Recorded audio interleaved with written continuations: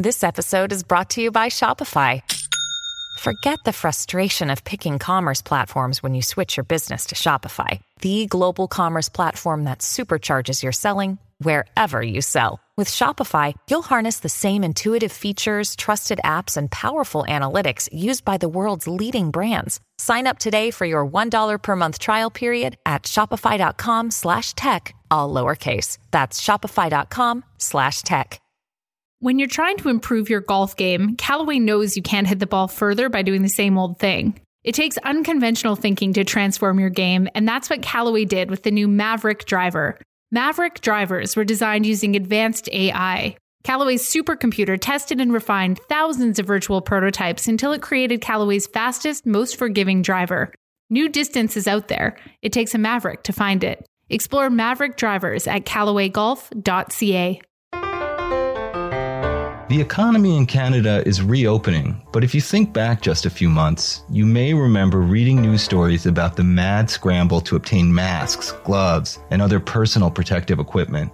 The shortage was so acute that policymakers started a concerted effort to build a supply chain in Canada. It's known as reshoring, and it's taking place here and other countries. I'm Gabe Friedman, a reporter for the Financial Post, and you're listening to Down to Business. This week, I spoke to Irene Lauro, a senior economist at Schroders, as part of an ongoing series on the challenges and opportunities of reopening Canada. She gave me a high-level update on what's happening with the economic recovery, both around the world and specifically in Canada. In terms of reshoring, she told me the pandemic has accelerated a trend towards a gradual, partial reversal of globalization. For example, bringing manufacturing back to Canada. But there may be some unintended consequences, she said, including that companies look to offset the higher costs of labor by relying on automation. After the interview, Lauro mentioned it's a really exciting time to be an economist because so much is in flux and there's really no modern parallel to today's situation. One thing that economists are trying to figure out is how quickly consumers will start spending their money again. We talked about deflation, the term for when prices start falling, and how this could change people's spending habits and why it's crucial to any recovery. Irene Lauro, welcome to Down to Business, and thank you for joining me. Hi, Gabe. Thanks to you. One topic that economists have been talking about a lot recently is supply chain resiliency and rethinking the supply chain. What do you think's happening on this topic, and why is it so important? Well, yes, I think the coronavirus is accelerating a number of trends. And one of these trends is really the hit to globalization. We saw that globalization peaked with the global financial crisis in 2008. And as the global trade was really falling as a share of GDP since the crisis. And now I think with the coronavirus, basically, this has forced companies to rethink their supply chains. They have to make their supply chains more resilient. And in some cases, I think there will be a preference to move production closer to home. I think people will start to look for alternative suppliers at home, even if they're more expensive. They could stick to domestic suppliers because reshoring creates certainty. So you don't have to worry about your national trade policies. So it sounds a bit like you're saying globalization, which we've been talking about for, I don't know, maybe 2 decades as the driving force that's reshaping the world. The trend towards globalization is reversing maybe just a little bit. Is that basically right? Yeah, I think we are going to see some small reversal and gradual reversal of globalization. And I think, people are going to start bringing production at home. So you're bringing jobs back. And one thing that really globalization had a major impact was wages. So we saw that globalization put a lot of downward pressures on wages.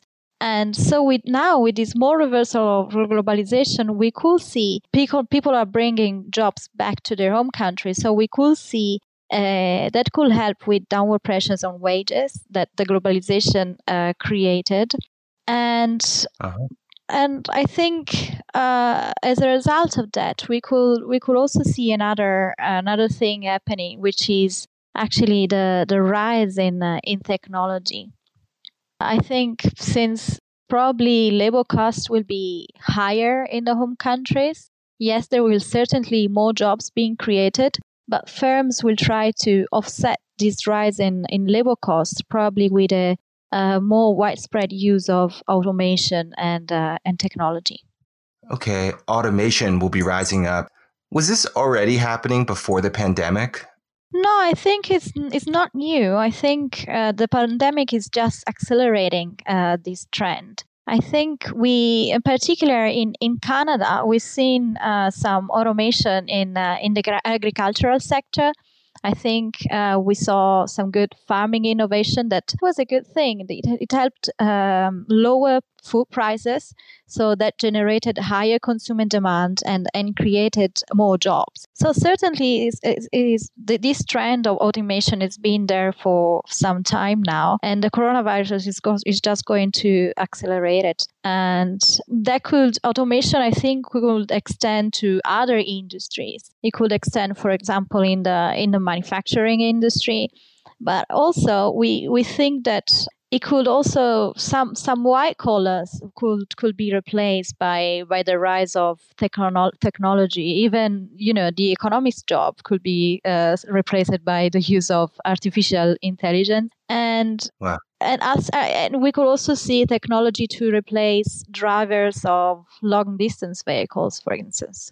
This is a topic that I think scares a lot of people, the idea of getting replaced by a machine. On what level does this sort of automation threaten to exacerbate inequality, that there'll be fewer jobs and the types of jobs will be lower paying? Is there any truth to those fears? Well, yes, it could. We could see some large replacement for low skills workers. But I think one key thing that the technology will do is boost productivity. And, since the global financial crisis, we had a big fall in productivity. And that was one of the reasons why we didn't have a substantial wage growth. So in some sense, yes, it could replace some of the low-skilled jobs, low-skilled workers. But on the other hand, we could really see this boosting productivity that we really need to get the economy going and to boost economic growth. And certainly, I think it will change the type of workers in demand. I think with artificial intelligence and the rise of technology, there will be a large need of people with creativity, intuitive judgment, all things that that cannot be replicated by machines. So I think there will be a lot of focus from policymakers on how to improve educations and how to boost skill training. Yeah. Well, that last thing you said really fascinates me, because a lot of what we hear about, or I tend to hear about, is that we need more people with math skills and science skills, hard skills that know how to program or code computers. But it sounded, correct me if I'm wrong, like you were saying, as artificial intelligence takes over, there's also going to be a huge demand for people with skills like creativity, which I think of as more soft skills. Yes, that's right. We really need, people that are going to be able to fix those machines in case, they're not able to work properly. Thinking about this issue of labor, Canada also relies quite a bit on immigration to fill a labor shortage. How do you think we come out on the other end of this by stopping immigration during this pandemic? Yeah, I think immigration is really critical for Canada. I think it's really important to understand what's going to happen on immigration trends, as immigration has been basically the main driver of Canada's population growth. And it's important, as you said, because it generates labor force growth and supports in particular the housing market. So immigration has been the top driver of new household growth in Canada and is now declining. So we could see the housing market hitting a a soft patch. I think an effective pause on immigration could, severely cut demand for housing and therefore drag on house prices. So I know that lower prices can be seen as a good thing because, that improves affordability and a lot of young Canadians can now be able to buy a house. But we need to be careful here because a large and a sudden drop in house prices is likely to create a negative wealth effect. So that will hit consumer spending, especially in a country where households have a large amount of debt. So there could be a threat to financial stability. It's challenging, but I think that we shouldn't expect a crash in the housing market just because immigration is been declining because, on the other hand, you have low policy rate, low mortgage rate that could support mortgage demand. Right. So it sounds like we might be looking at more of just a soft patch or a leveling off as opposed to a crash in the housing market. Yeah, that's right. I think so. But you also mentioned we could see another period of low interest rates for the foreseeable future. Does that have any ripple effects? I know that we were talking about raising interest rates not too long ago. Now we're talking about keeping them low again for a long time. The problem will be coming basically from the inflation front. We think that the pandemic will have a deflationary impact on the economy, and we have started to see that with core inflation falling in recent months. So and the collapse in demand has also hit oil prices, and that has led to lower energy cost. So it is likely that we are going to live in a deflationary world for the next 2 years or so, and so interest rates are likely to remain low in order to support demand. I think really the key concern here for us in this economic recovery is really how the consumer will behave and how we will react in the new normal. We are looking at trends in the savings rate. So usually after a pandemic, we see the savings rate, higher savings rate because, consumers' confidence is low and people tend to create a little buffer in the face of uncertainty. And so that even if the government has done a great job in supporting income, because of the income loss and the high level of unemployment, we could see lower consumer spending for some time. Yeah. Well, walk me through again some of what you just said about inflation and deflation. Inflation is, I think of, you're making the same amount of money, but everything costs more. But you just said we're concerned about deflation and living in a deflationary environment. What type of effect does deflation have? Well, I think we as economists, we're really concerned about deflation because this environment is going to hit economic growth substantially.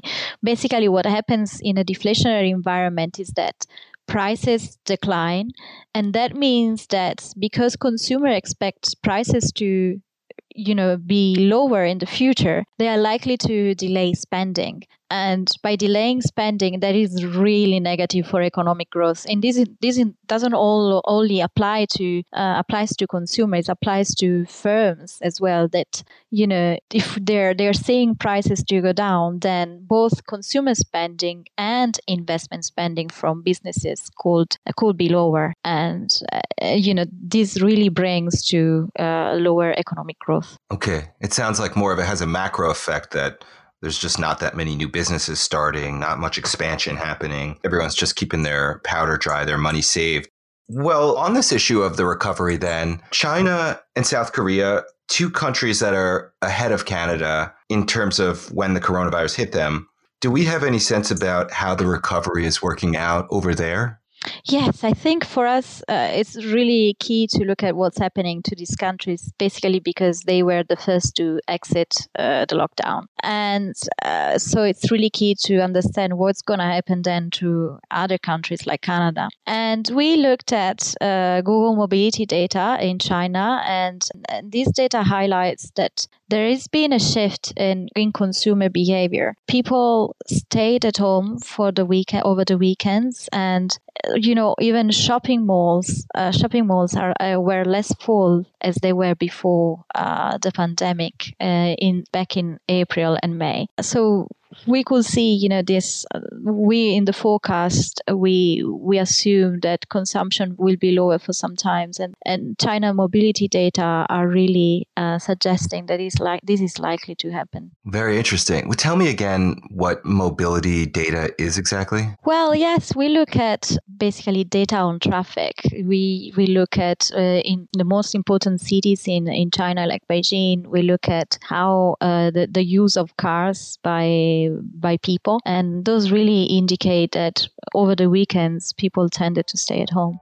Well, it's going to be, I guess, an interesting next few years from an economic perspective. This is really helpful. Thank you so much for coming on the show, Irene, and sharing your knowledge and insight with our listeners. Thanks, Gabe. Pleasure. That was Irene Lauro, senior economist at Schroders. Thank you so much for listening to Down to Business, and as always, thank you to our team. Music and production by Bryce Hall, editing by Yadula Hussein, and web support by Pamela Heaven. If you enjoyed this episode, please share it with a friend and rate us on your podcast app. I'm Gabe Friedman, and until next week, you can find all your business news on financialpost.com.